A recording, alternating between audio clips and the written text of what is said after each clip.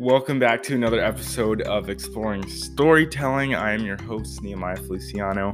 Happy New Year, guys. Wow, I am so excited about doing this podcast again. I didn't do it to finish out 2020. I didn't do a lot of it. But man, I'm glad to be back. Hopefully I'll do more in 2021. And I hope you all are enjoying your new year. 2020 was a hard year for a lot of people. It was a messy year.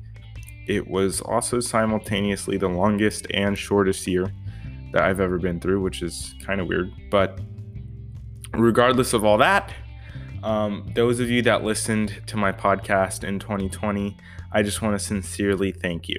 Thank you for taking time out of your day and listening to my podcast. I hope it helped you get through the year. And I just want to let you know that I'm going to keep trying to turn these out and keep listening to them. I hope you enjoy it. And today we're going to jump back in. So I hope you enjoy this episode. Just welcome back to the podcast. I hope you enjoyed this episode. And so today we return back to the Storytelling with Pixar series. And I just love doing these so much. I love watching the Pixar movies. I love taking time to, really think about them and dissect them. It's a super fun. It's a different way to experience a movie because I'm not just doing it to enjoy it. I'm doing it to analyze it, and it gives me a different perspective on things. So I really enjoy going in with that mindset when I watch a movie, especially Pixar movies. So today we're going to be talking about WALL-E. WALL-E is one of my favorite Pixar movies. And yes, I am well aware I say that a lot. But WALL-E really is one of the best ones. So what sets WALL-E apart? As I always do, I'll give my general impressions of the film. And then I'll do an analysis of how it uses an aspect of good storytelling to better tell its story. And I'll probably get lost somewhere along the way with some sort of rabbit trail I go down just raving about how great it is. Oh well, let's get into it. WALL-E is a really interesting film. It's one of those movies that I definitely think only Pixar could have made, like Ratatouille. The main characters in this film are robots that barely speak, which is weird, but hey, I could rave about this film for a long time. It has so many great things about it, but I want to focus on a couple of things that I think are going to take up the majority of this episode. So I think it goes without saying, but the animation is absolutely stunning. Everything is so visually splendid to look at. It feels real, and I think this is the only Pixar movie that uses some sort of live action footage, which is just an interesting fact. But the animation is amazing. The score by Thomas Newman is vibrant and energetic. I just love the score for this movie. It fits the movie perfectly.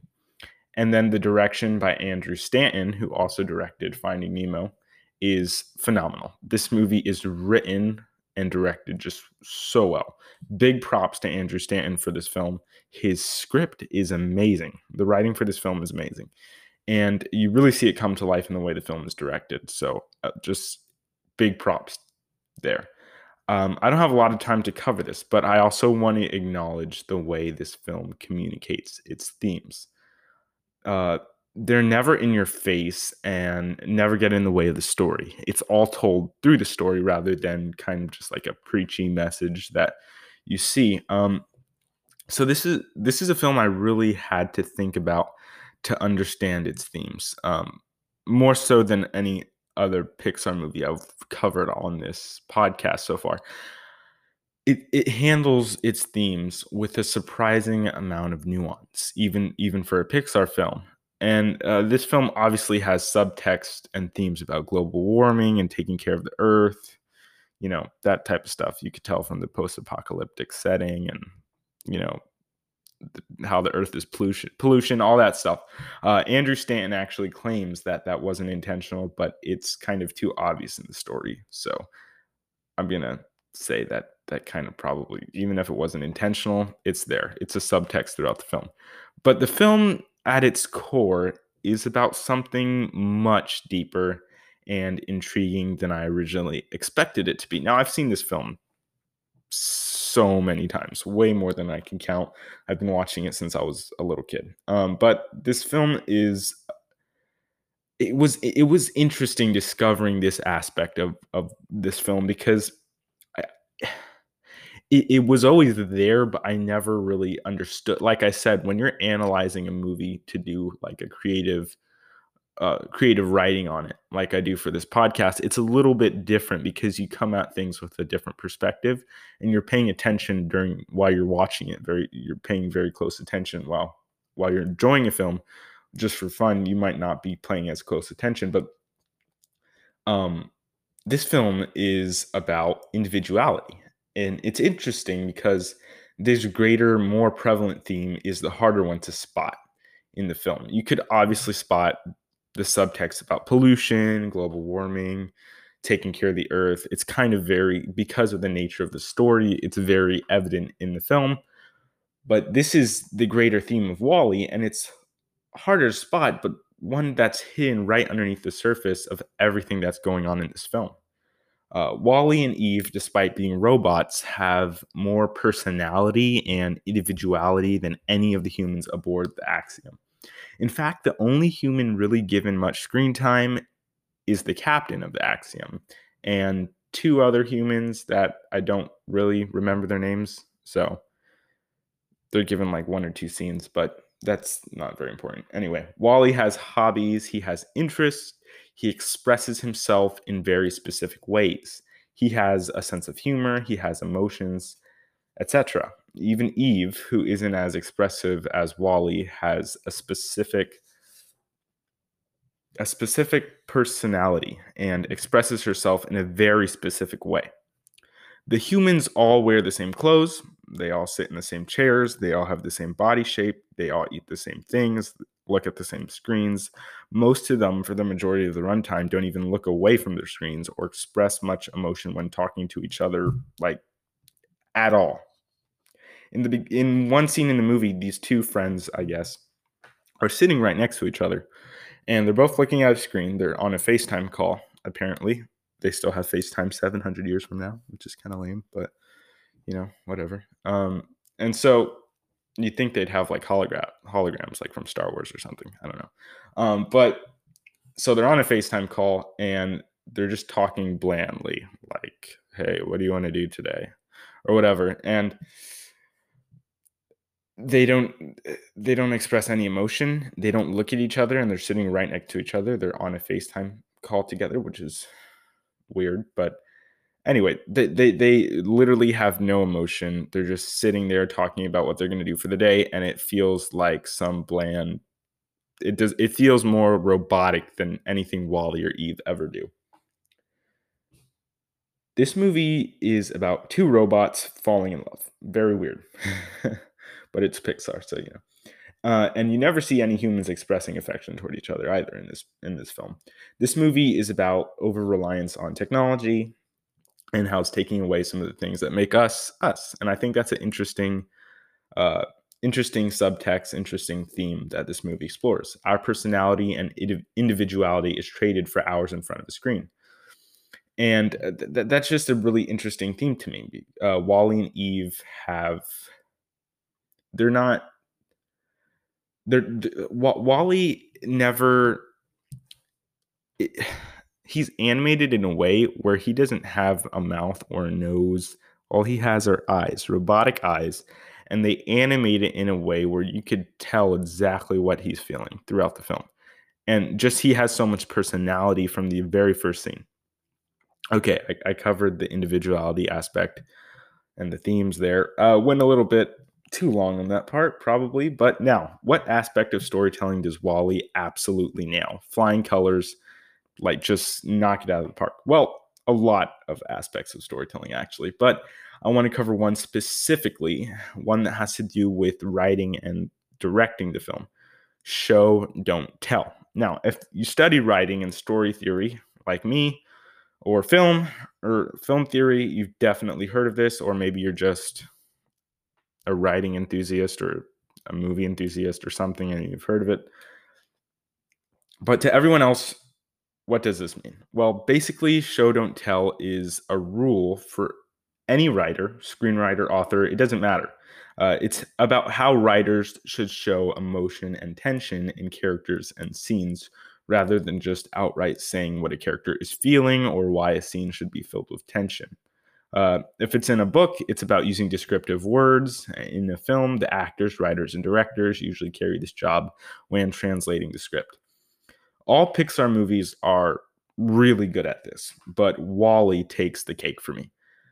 Besides the captain and a couple words from WALL-E and Eve, there is not much dialogue in this film. And for as entertaining as it is, I just realized on this last time I watched it, there's really not much dialogue.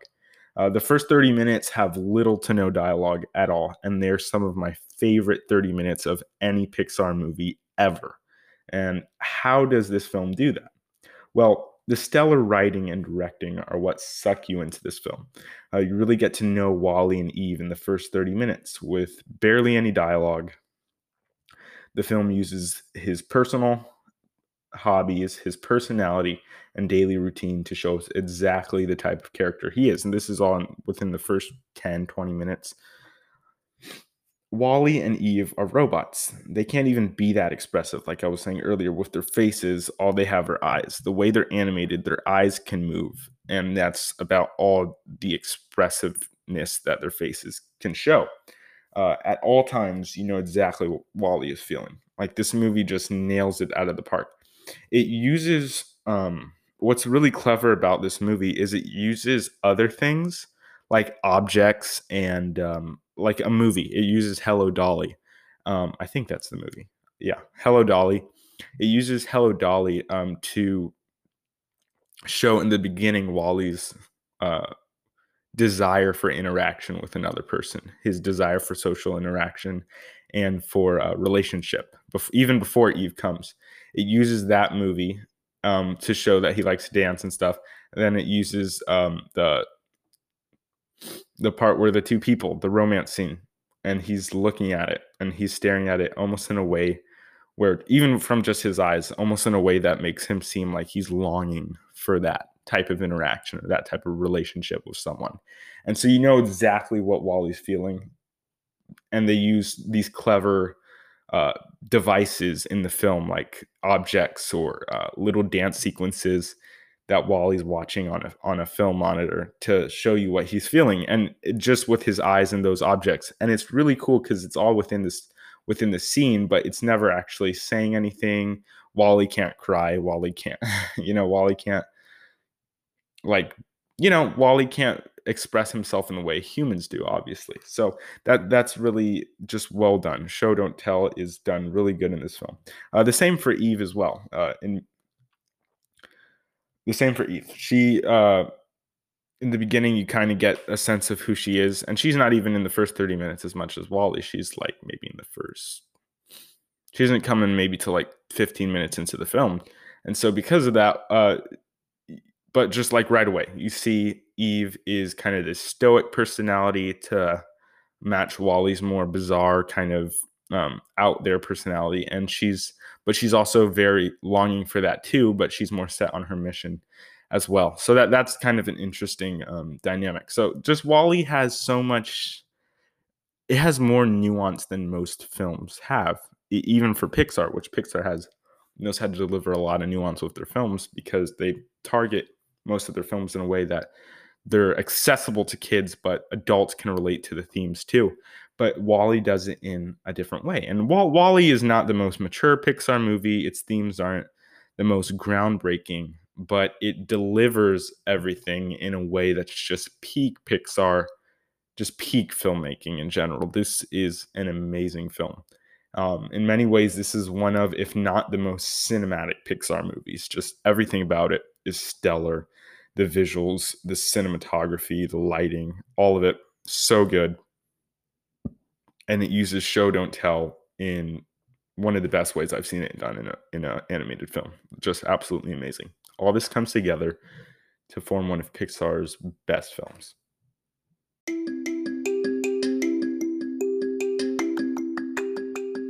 Thank you guys so much for listening to this episode. I had a ton of fun recording this, writing this, watching WALL-E again so I could do this episode. I love doing this so much, and I thank you guys for supporting me, for listening. If you want to leave a rating or review to help this podcast grow, help more people find it, I'd highly appreciate if you left a full written review and rating on iTunes, just to help more people find it, to help the podcast grow. If you want to reach me, you can reach me at exploringstorytelling@gmail.com, or you can reach out to me on Twitter at WriteNehemiah, like writing, WRITE, Nehemiah. And yeah, thank you for listening. If you guys want to send in voice messages as well, if you have any questions or an idea for a future episode, you can do that as well. Thank you so much for listening. I hope you enjoyed this episode, and hopefully there is more episodes to come in 2021. Hoping to do more of these and have some more fun exploring storytelling. So yeah, thank you so much for listening. Keep exploring storytelling.